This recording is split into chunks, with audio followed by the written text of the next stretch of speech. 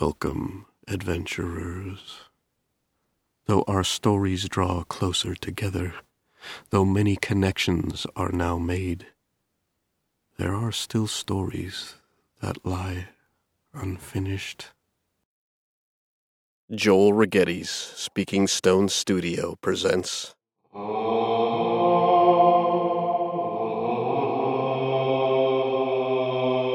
Tales from the Dungeon.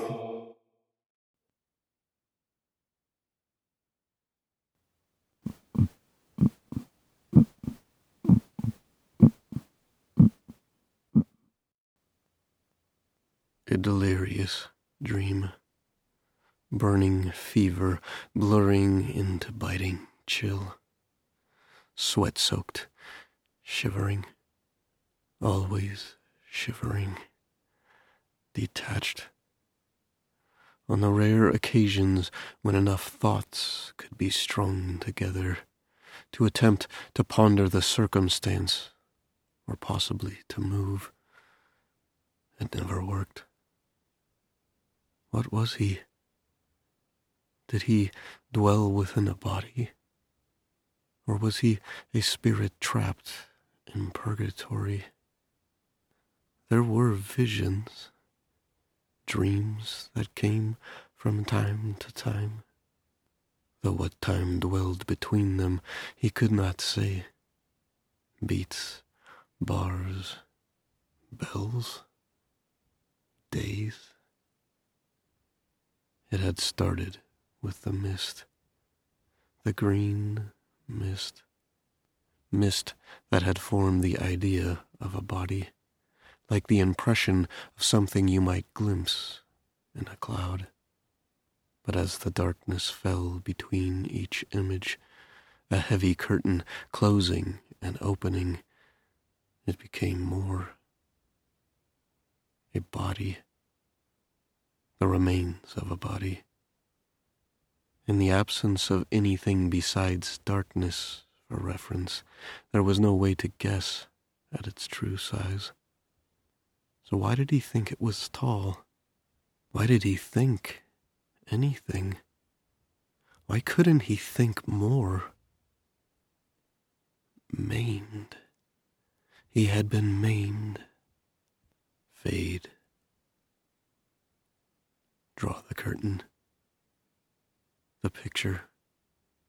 It was skeletal. He had been a man once. Fade. Draw the curtain. It was more than a skeleton. Desiccated flesh. Strips of hair. He had made a choice to leave his life behind, to become an adventurer. Fade. Draw the curtain. It should have become more, had more flesh, had more clothes, but it didn't. He had had a name. Fade. Draw the curtain. Did he look upon his body? Was he a spook, trapped, peering upon the remains of a vessel that had once housed his soul? Fade. Draw the curtain. He had had a name once. A ragged breath. The body, the oversized remains of the ravaged body. It should not have been able to draw breath, but it did. If it breathed, and he looked upon it still, then it was not him. Fade. Draw the curtain. His name had been. The ghastly head, now completely material, turned to look upon him. 3 points of emerald light flared. 3 eyes? He heard a raspy voice then, one that had been his once. I have saved this one for you, Master. You have done well. I have urgent business to attend to. A bony hand reached out. In its palm, another brilliant green light, encased in a gem. It whispered through bony teeth and missing lips. It turned out he was still alive. Agonizing pain. A scream split his lips.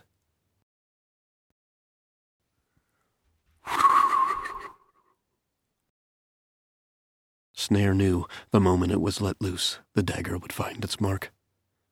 Looking about, he heard the sounds of breathing, of footfalls from all around. Alarion was down, Orteval was down, and there were already others charging in. The big galoot, the one with that disgusting black beard, would be down soon as well.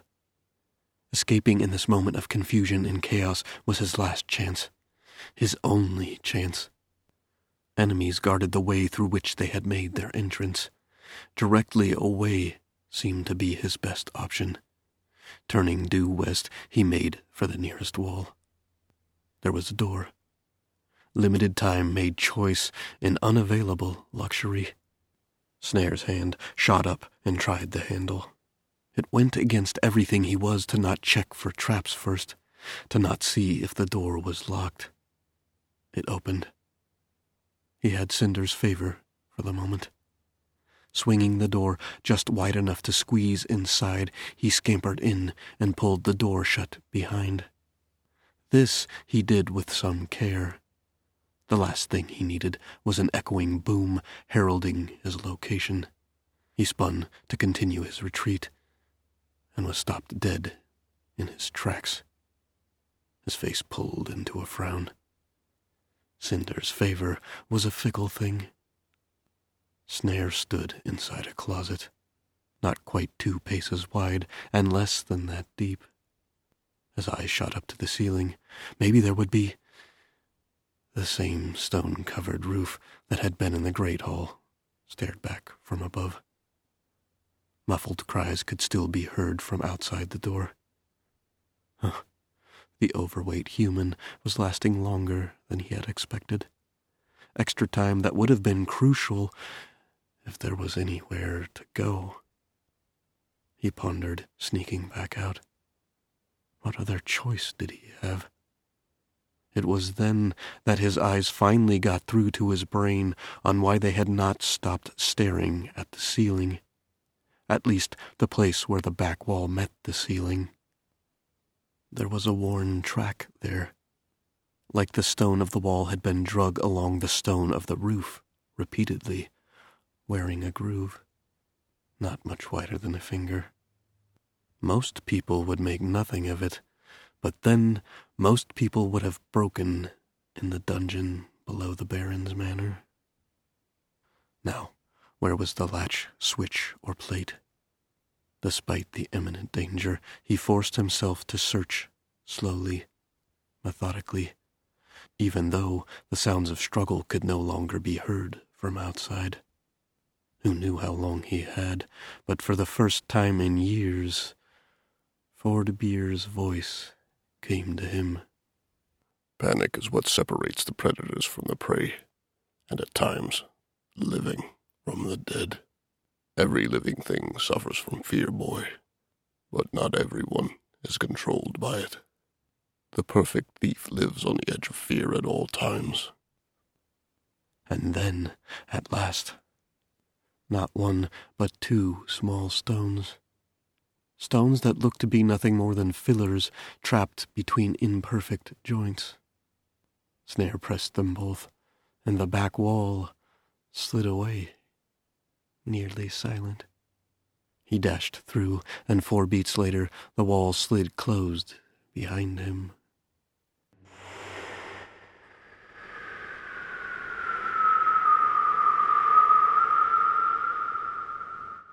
The demon hung above, framed by the sickly sky. Soul, which sat just above the horizon, struggled to push pink and orange light through heavy clouds, dark with unrealized rain. In the filtered light, it was hard to tell what was shadow and what was ruined stone. The air was heavy, hard to breathe.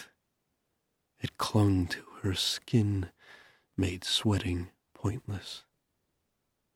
She moved much too slowly, her feet pounding on the remnant cobblestones of a long abandoned street. It had been a city once. That was what he had told her, before the scourge of gnolls had issued from the wastes.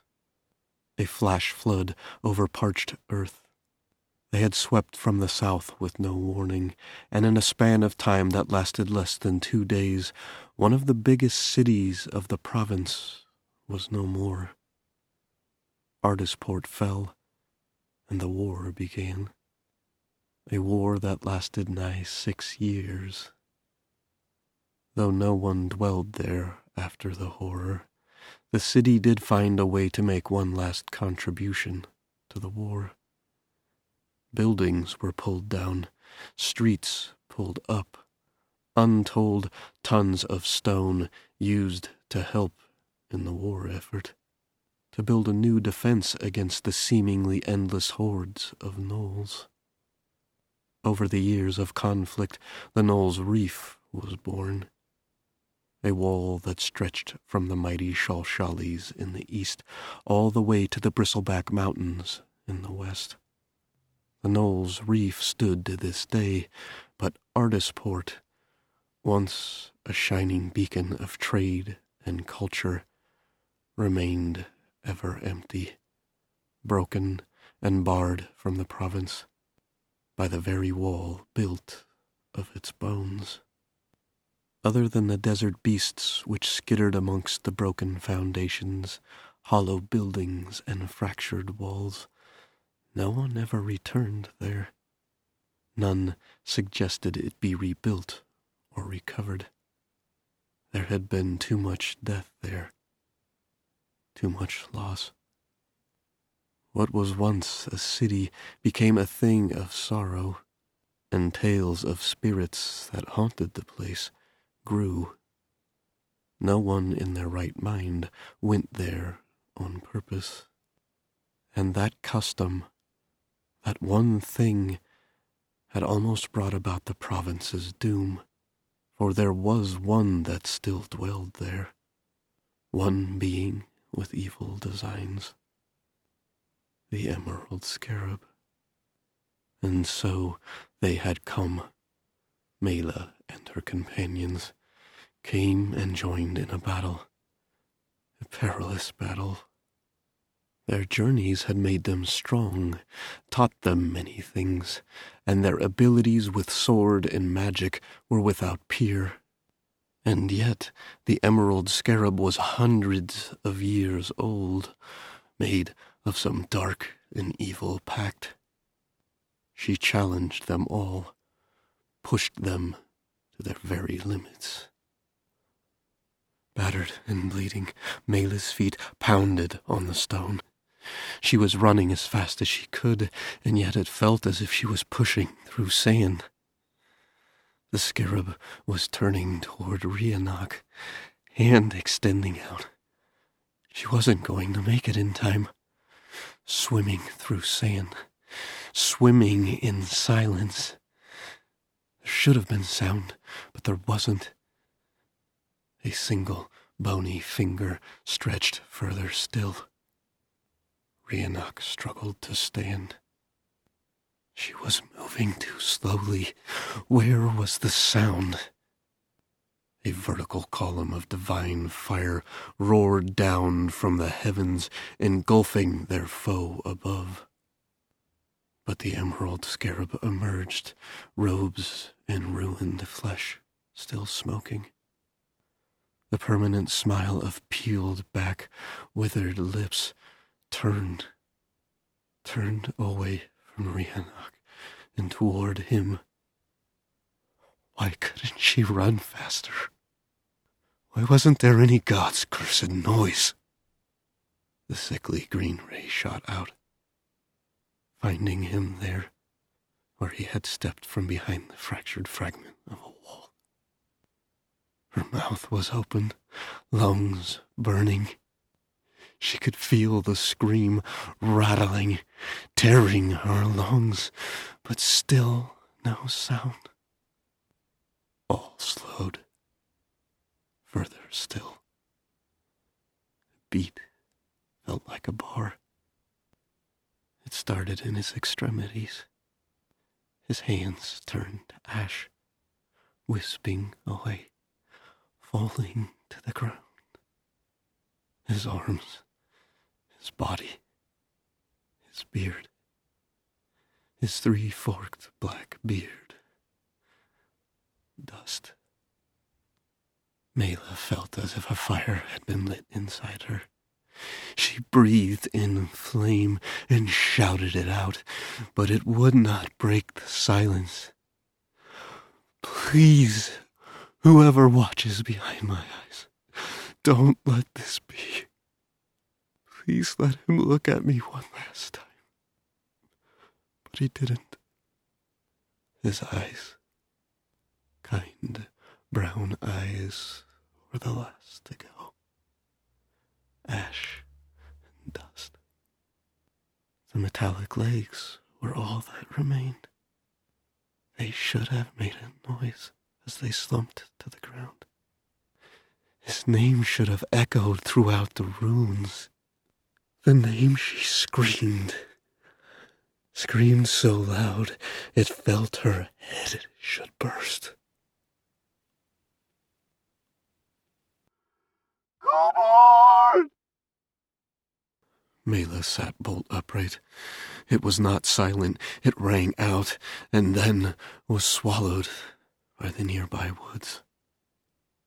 Where was she?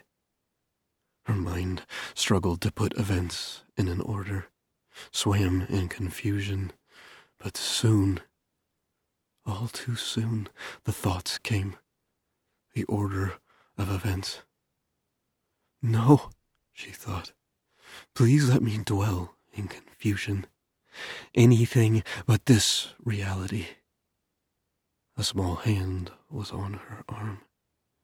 The urge to scream his name again was strong, but the little hand squeezed. Mela turned at last. Rhiannoch lay on the ground beside her, her bedroll pushed partially away. She was propped up on her shoulder. There were tears streaming silently down the halfling's pale face, eyes cast down. It was all flooding in now. Mela felt as if she was being ripped in half, part of her realizing this was reality now, part of her trying to conceive of anything it could do to go back and make some decision, do something that would lead somewhere other than here. She kept looking at Rhiannoch. Never had she wanted something to happen and not to happen with all of her being. For Rhiannoch to look at her. If she just looked at her. The little cleric turned her face up at last. Pools of blue shifting to violet, surrounded by white's fractured red. From lack of sleep and tears, Rhiannoch didn't speak. She didn't have to. It was real again. Mela reached out to grab Rhiannoch's arm. No, please. She wasn't sure why she said that. It wasn't as if her friend could do anything. Rhiannoch's chest began to silently shake. One last week. No. Died on Mela's lips as tears of her own started. She fell back to the ground and wept. Rhiannoch's hand never moved as they both cried. Mela had woken this way every morning for the last 7 days. Every morning since Colborne had been killed, erased by the Emerald Scarab. Somewhere, not too far away, the muffled clank of metal. Sarkeesian standing watch. It meant Soulrise would not be too far off. Mela did not fall back asleep. Instead, after her tears had finally passed, a parade of thoughts. How had it happened? How had they got in here? In Enganar's lair, it had seemed like they would find nothing, be left at yet another dead end in their search for the enigmatic emerald scarab. Mela remembered the uncharacteristic anger beginning to rise in Sarkeesian as they had scoured the chamber, did all they could to read every bit of writing contained in whatever form, be it letter or book.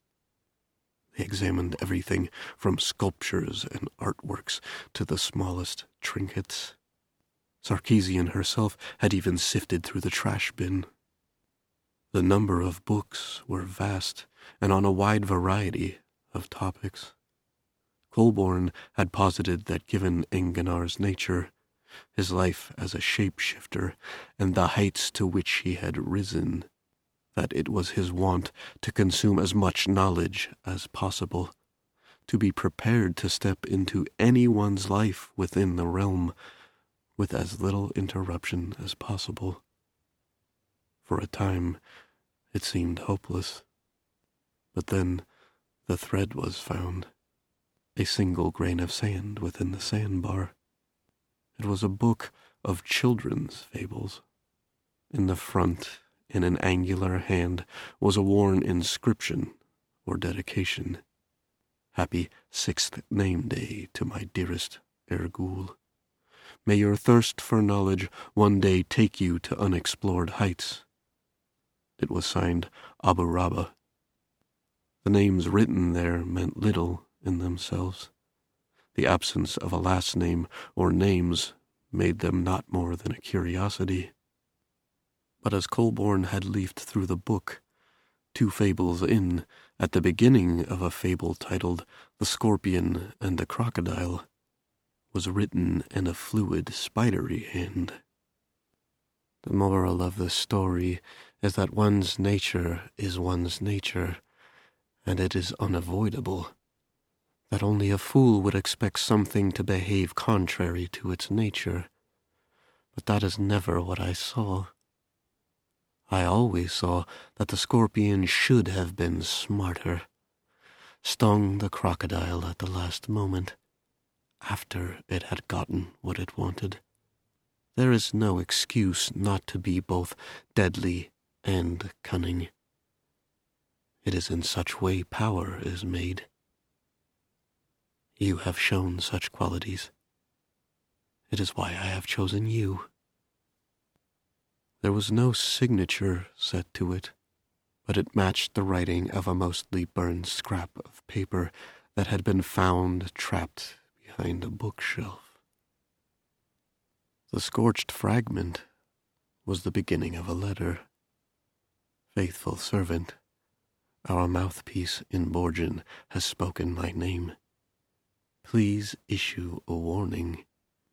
If it passes his lips again, I will come north. The next letters were an A, and possibly an N, and, most likely, but that was all that remained. The book and both inscriptions were written in a language no longer practiced. Erisket, a language used by the old tribes that used to dwell deep in the Glass Sea. The tribes had been largely destroyed by the same surge, the same upwell of gnolls that had taken Ardisport. And in that same time, the spectacular city of El Mara was said to have been lost as well. On first inspection, this was all just fragments and bits, but bits that added up to another connection. Rhiannoch had read the letter from Enganar to Lord Sinvarista, the letter condemning the use of her name, and now a fragment of someone who had written to Enganar bearing the same warning, claiming the name, which left little doubt of whose name it could be. and a direction. She would come north, putting her south of where? South of the Grey House? Of Borgen?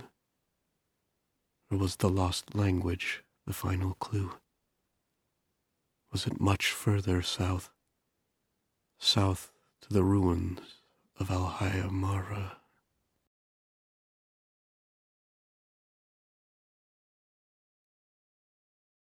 Come, join me next week as the final knots are tied in the tapestry that is Tales from the Dungeon. Stay tuned next week for part 4 of Yonef's Fate.